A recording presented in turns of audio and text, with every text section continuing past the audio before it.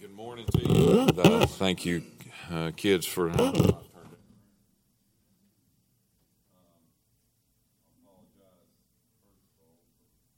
my voice this morning. And I've been a little under the weather this week, but I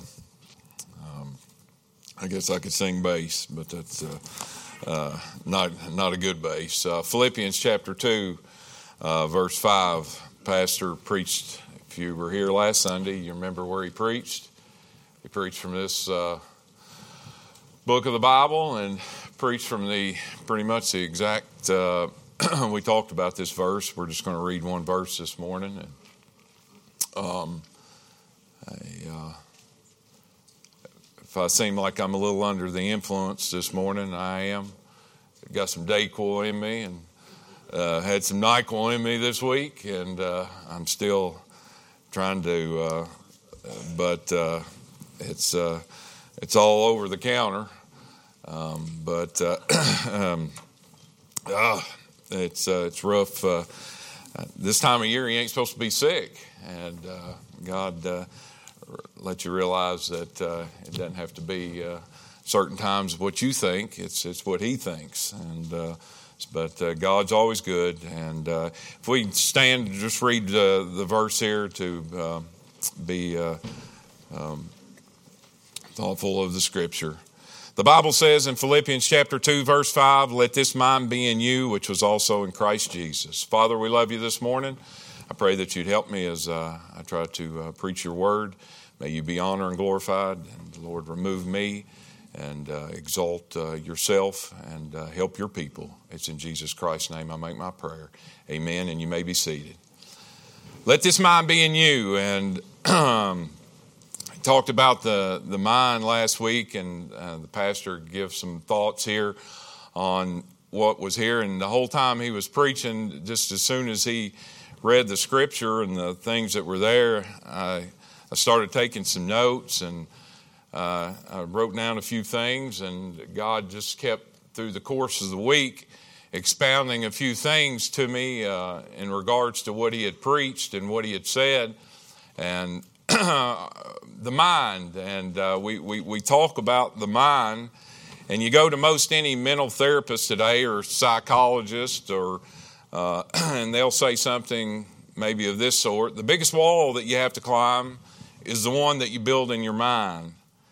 Never let your mind talk you out of your dreams or trick you into giving up. Never let your mind become the greatest obstacle to your success. Get your mind on the right track, and the rest will follow. Now, that's what a psychologist would probably tell you. I think the Bible would say the biggest wall that you have to climb is the void that you have in your heart. Your heart will talk your mind out of doing that which is right and giving up. Your heart will let your mind become the greatest obstacle to success. If you get your heart on the right track, the rest will follow. I think it's a heart condition that we got. I think we look out into the world today and we gripe and we fuss, and we want to change people's mind about things, the way they think about things, the way they see things in this life. And that verse of Scripture said, "Let this mind be in you, which was also in Christ Jesus." I think that the Bible teaches us that we get our heart right with God, and our mind will follow the things that are there. And I think this portion of Scripture, if you read down through it here, and you see how Christ humbled himself and the things that he did there, he said, "Who being in the form of God thought it not robbery to be equal with God, but made himself of no reputation, took upon him the form of a servant, and was made in the likeness of men. And being found in fashion as a man, he humbled himself and became obedient unto death, even the death of the cross." The Bible very plainly says in all the Scriptures that a lot of us know, trust in the Lord with all thy heart, and lean not unto thine own understanding. Acknowledge him in all thy ways, and he shall direct thy paths. When we get our heart right with God, then our understanding will be enlightened. And that's whether we are, if we're not saved this morning and we don't know the Lord Jesus Christ as our Savior. If you've never done that this morning, he said all have sinned and come short of the glory of God. And he said that if we'll confess our sin, he's faithful and just to forgive us our sins and cleanse us of that unrighteousness. And then he said that for with the heart man believeth unto righteousness. He said that you're to confess the Lord Jesus Christ and what he's done for you. Matthew 15:19, he said, for out of the heart proceedeth evil thoughts, murders, adulteries, fornications, thefts, false witnesses, and blasphemies. Those are the things that come from the heart. If your heart's not right with God this morning, then that's the one thing that you're going to have to get right before you're going to start thinking right things and doing right things for the Lord Jesus Christ. You know, that's why we're instructed in the book of Proverbs to keep our heart with all diligence. If there's one thing that I could tell you this morning that's the most important thing that you could keep throughout the course of the week, it's your heart. Guard your heart. Guard your heart against the things that are of the devil, the things that the world has to offer. The world wants to change your mind this morning, but they've got your heart already. You've got to change your heart in order for your mind to be changed about the things that are there. If your heart's not right with God this morning, then your mind is never going to change. You're going to be influenced by the things that are of the world. And there's plenty of things that are out there that are of the world. The world is your enemy this morning. They can say what they want, but they're your enemy this morning. The world, because God is not the ruler of this world this morning. Satan has his way, and he will sift you this morning, just like wheat. He will sift you, and he will have you if he has your heart. You need to get your heart where it needs to be. Philippians 4:7, the peace of God which passes all understanding shall keep your what? Your hearts and minds through Christ Jesus. Jesus wants your heart this morning. If he's got your heart, he's got you. Notice that the heart is before the mind. And we get things all out of order sometimes. And this may be ABCs for you. But I think we sometimes think that we got to think a certain way, or we got to put things in our mind. I think most of the time the problem that we have is a heart condition. Our heart's not where it needs to be. We would do the right things if our heart was where it needed to be. We would obey the scriptures and do the things that God has instructed us to do. We would do the things that we need to do at home in our marriages. We would do the things that we need to do as children and obeying our parents and doing the things that we ought to do as children. We would do all those things. You want to know why this generation of kids acts and does some of the things? Their heart's not right with God. They've never been instructed that their heart needed to be right with God. That's where it all begins. Romans 10:10 says, for with the heart man believeth unto righteousness, and with the mouth confession is made unto salvation. A man believes with his heart and not with his mind. You know, you see the emphasis in Scripture on the heart. The heart thinks. The heart tells you what to do. The heart guides you in the decisions that you make on a daily basis. The heart gives you all that. Your heart guides your mind and the things that you do. That's why when we receive salvation, it's a change of mind. It's where our heart needs to be in that. I think that the problem with a lot of Christianity today is the focus on trying to change everyone's mind about something. You're not going to change their mind until you change their heart. They need the gospel of Jesus Christ in order to be changed. Just saying that you believe that or you think that, that's not going to change anything. Jesus Christ is the only one that's going to change them in that. The heart has to change. And when the heart's changed, a renewed mind will follow that. David, we heard it in Sunday school this morning, and David said it as he made his progression through Psalm 51 after the sin with Bathsheba and the things that were there. He told the Lord, the first thing that he asked him to do was down in verses 9 and 10, and he said, what? Create in me a clean heart And all of us as Christians this morning, I don't care whether you're saved. I do care whether you're saved, but those that are saved or not saved alike, your prayer this morning is that God created me a clean heart. I need a clean heart in order to... God doesn't like filthiness. God is holy. He's righteous. He likes cleanness. God is a God of order. He likes things in order. You need to get your life in order. If there's things at home that are not right, you need to get those in order. If you've got some odd against a brother, you need to get those things right. We need to have order because God is a God of order, and He likes those things. God likes those things. And we see that we need that and renew a right spirit. You want a good spirit about things? You want to be able to be jovial and jolly about the things that are of life? If God gives you a clean heart, you'll have the right spirit. God will give you a spirit of loving, a spirit of giving, a spirit to be able to convey why you have the hope that's in you. When somebody asks you the question, why do you act that way? I have them ask me that. And I give God the glory for that. How can you be in a good mood like that? How can you act like that? Because I have the Spirit of God living in me. That's why. I've got a hope. I'm not focused on these things that are down here because I know that God has given me something on the other side. So how do we have the mind of Christ? I told you I'm a little rough this morning, and I apologize. I think that verses 7 and 8 outline how we do this in this portion of Scripture. And I think that it teaches, and it all starts with the heart. And you really don't see the heart mentioned necessarily in this, but these are all things that our heart should have. He says there that he took on, in verse 7, but made himself of no reputation. You know, reputation, or the way that we look at it, is beliefs or opinions held about something or someone. You know, Jesus was one, it said that Jesus was one of no reputation. But he's the one that asked his disciples this question: whom do men say that I, the Son of Man, am? Some say, his disciples said, that thou art John the Baptist. Some say that you're Elijah. Some say that you're Jeremiah. Some say that you're one of the prophets. But then Jesus asked them the most important question that he could ask them.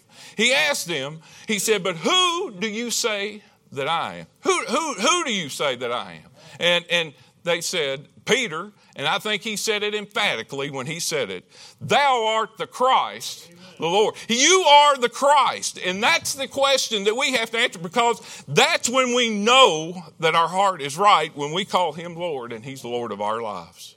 That's the important question that we need to ask. And he was of no reputation. He was called this one. He was called that one. They thought he was this one. They thought he was a prophet. They thought he was Jeremiah. But Peter said, thou art the Christ. And we need to know this morning that Jesus is the Christ, and he is the Christ and the Lord of our life. That's when we know that our heart is right.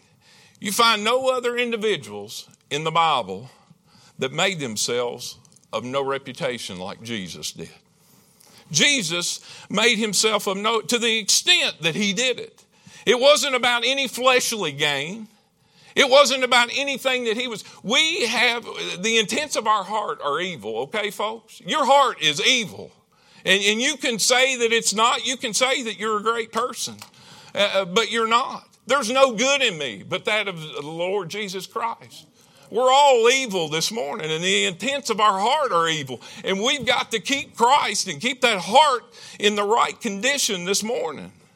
And we see that Jesus, there was no blame. All his business was of the Father. He was here for one reason. He came to seek and save sinners, that which was lost, and to do the will of his Father.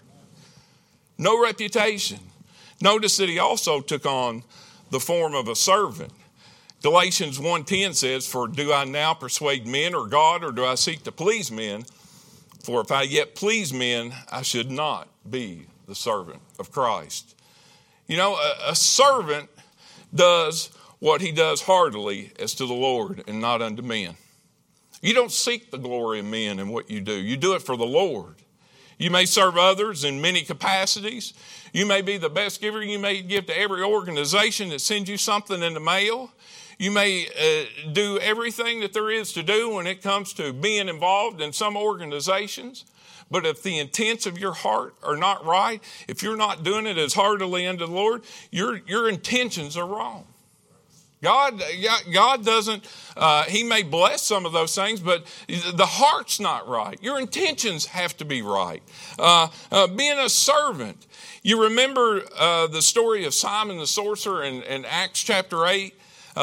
Philip had preached to the apostles or to the people in Samaria, including Simon. Simon was there, and many were saved, and Simon was saved. And he continued with Philip for a period of time there, and he started to wonder and behold the miracles and the signs that the apostles were doing.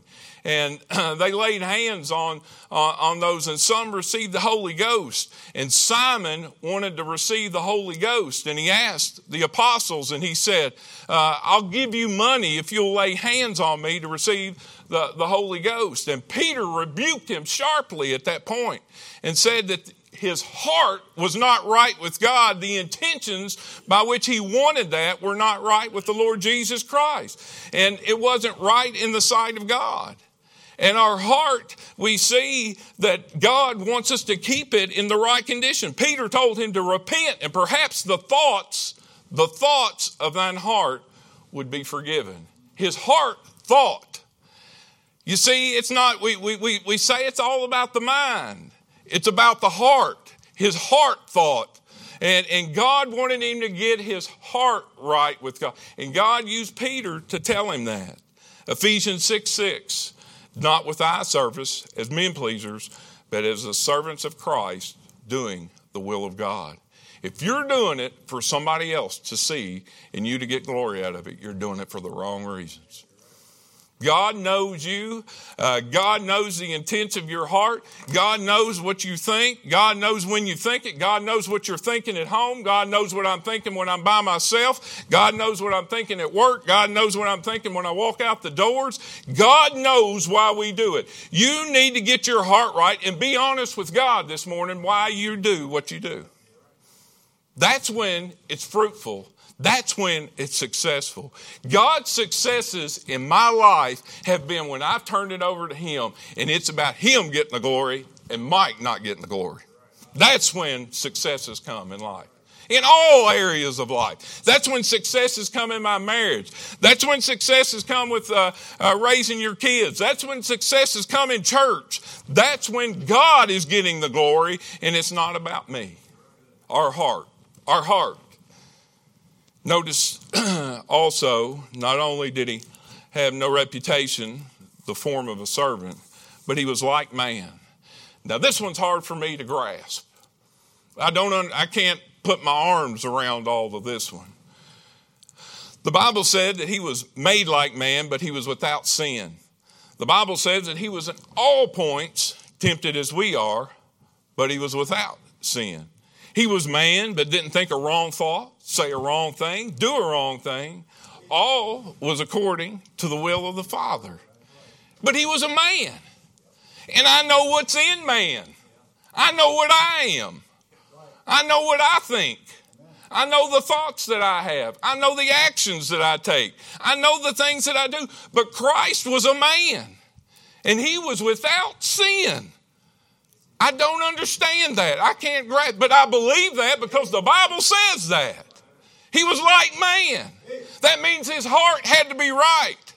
That means that he was in the right spot. That means that if we want to have the mind of Christ, our heart has to be right. What is man? He's unrighteousness. There's no good in him. The Bible, we read all throughout it. We don't like that. The world doesn't like that. They don't like to say, there is no good.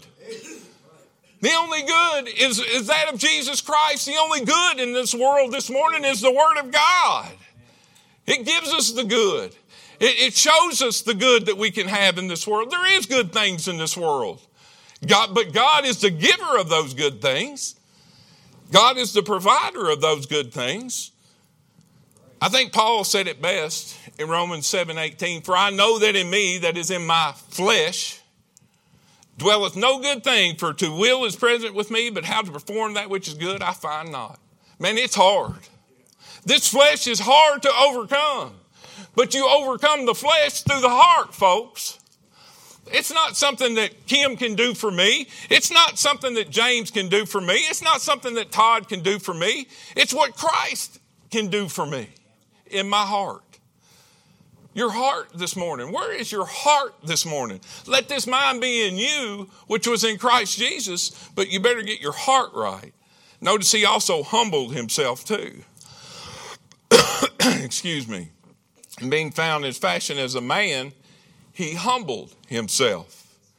1 Peter 5:6, humble yourselves therefore under the mighty hand of God, that he may exalt you in due time.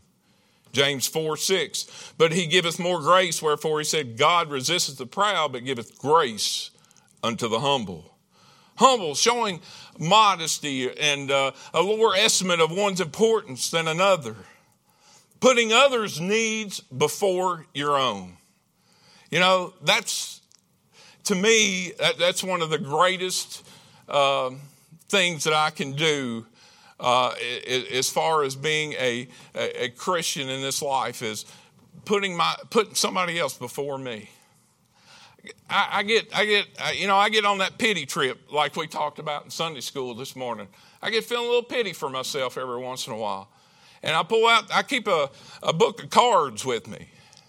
And I write a few cards out. And when I start feeling sorry for myself, I think about somebody that I could write a card to. That's what you ought to do. There's people that's got a lot worse needs than I got. They're having troubles a lot worse than I am. God says to humble yourself. Care about somebody else more than you care about yourself. Put others before yourself. Christ gave the best that he had for you and I. He gave his son, Jesus Christ. He cared about me before I even knew him. He knew me. Christ knew me, and he loved me. And he gave his son for me. And you know, we as a people this morning, we read it, we talk about it, and we quote it. If my people which are called by my name shall humble themselves and pray and seek my face and turn from their wicked ways, then I will hear from heaven and I will forgive their sin and will heal their land. That was Solomon and God talking. Humble themselves. We don't want to humble ourselves. We like to be exalted. We want to be on the top.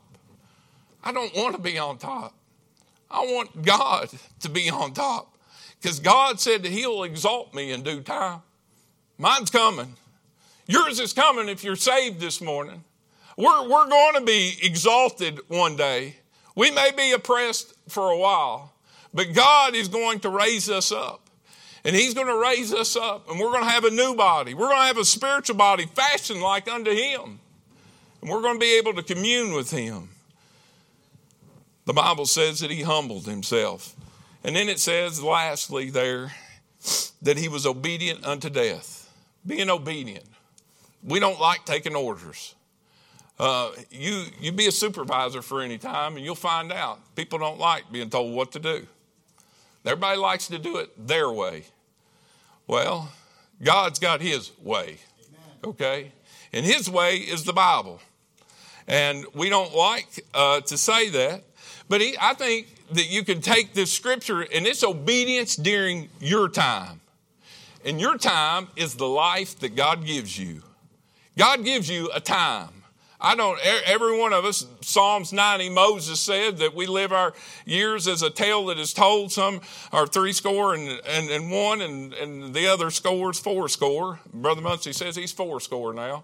So we're at that. God gives you a time, and you're to be obedient unto that time. We know that death is coming. It's appointed unto man once to die, and then the judgment. We know that. But the Bible says if we love him, what? We will keep his commandments. If we love him. How do you love something? You love it with the heart. And if you love the Lord Jesus Christ this morning, you're going to keep his commandments. Obedience is said to be an act of faith, and disobedience, the result of unbelief. Do you believe this morning? Faith is the substance of things hoped for, the evidence of things not seen. By faith, we believe in the Lord Jesus Christ. There ain't none of us seen him. We've seen the things that he's done. But by faith, we believe that he's going to perform those things. So how do we have the mind of Christ? I think in 1 Kings, Solomon, I don't know, I'm just intrigued. Solomon is probably one of the most intriguing characters in the Bible for me. And in 1 Kings 3, 8, and 9, you have Solomon's prayer for wisdom. And we think that Solomon asked for wisdom. But more importantly is what the Bible says about his prayer to God. He asked God to give his servant an understanding what? Heart. Heart. Give me an understanding heart to judge the people that he could discern between good and evil. He didn't say, Lord, give me wisdom for that. He said, give me an understanding heart. And I think that we sometimes don't formulate our prayers in the correct way. God, press my heart, squeeze my heart, Lord, so that I know what you want me to do in these situations or in this situation. He didn't ask anything about his mind. But God gave him what? He was the wisest man. He said, you'll be the wisest man now, and there'll never be another one as wise as you. The books couldn't contain all the wisdom, the Proverbs that he wrote, the Psalms, the people that were around him, the songs, all the things that he did. God gave it to him because of his prayer and what he asked for there, an understanding heart. Solomon got more than he could ever imagine. And you know what? What did that give him? The result of exaltation. Solomon was exalted. There was nobody had the riches. Now, was he man? He was surely man. And he got in a lot of trouble with a lot of the things that he got. But God exalted him because his heart was right when he asked for those things that were there. Verses 9 and 11 of Philippians shows you that when you have these things in order, that's the result. He said, wherefore God has also highly exalted him and given him a name, which is above every name, that at the name of Jesus every knee should bow, of things in heaven, things in the earth, and things under the earth, and that every tongue should confess that Jesus Christ is Lord, to the glory of God the Father. The Bible says, for godly sorrow worketh repentance to salvation, not to be repented of, but the sorrow of the world worketh death. It's not about your mind this morning. It's about your heart. If you're not saved this morning, you got a heart problem. Your heart's not right with the Lord Jesus Christ, and you've not made the decision that you need to be saved. You need the Lord Jesus Christ as your Savior. If you're saved this morning and you're just not where you need to be and there's sin in your life, you got a heart problem. You need to get your heart right with the Lord. You need to ask God to forgive you the sins and clean you up.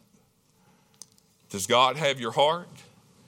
When God has your heart, he's got your mind and every other part of his life, part of your life. Jeremiah, the weeping prophet, said, you shall seek me and find me when you search for me with all your heart. As we stand to our feet.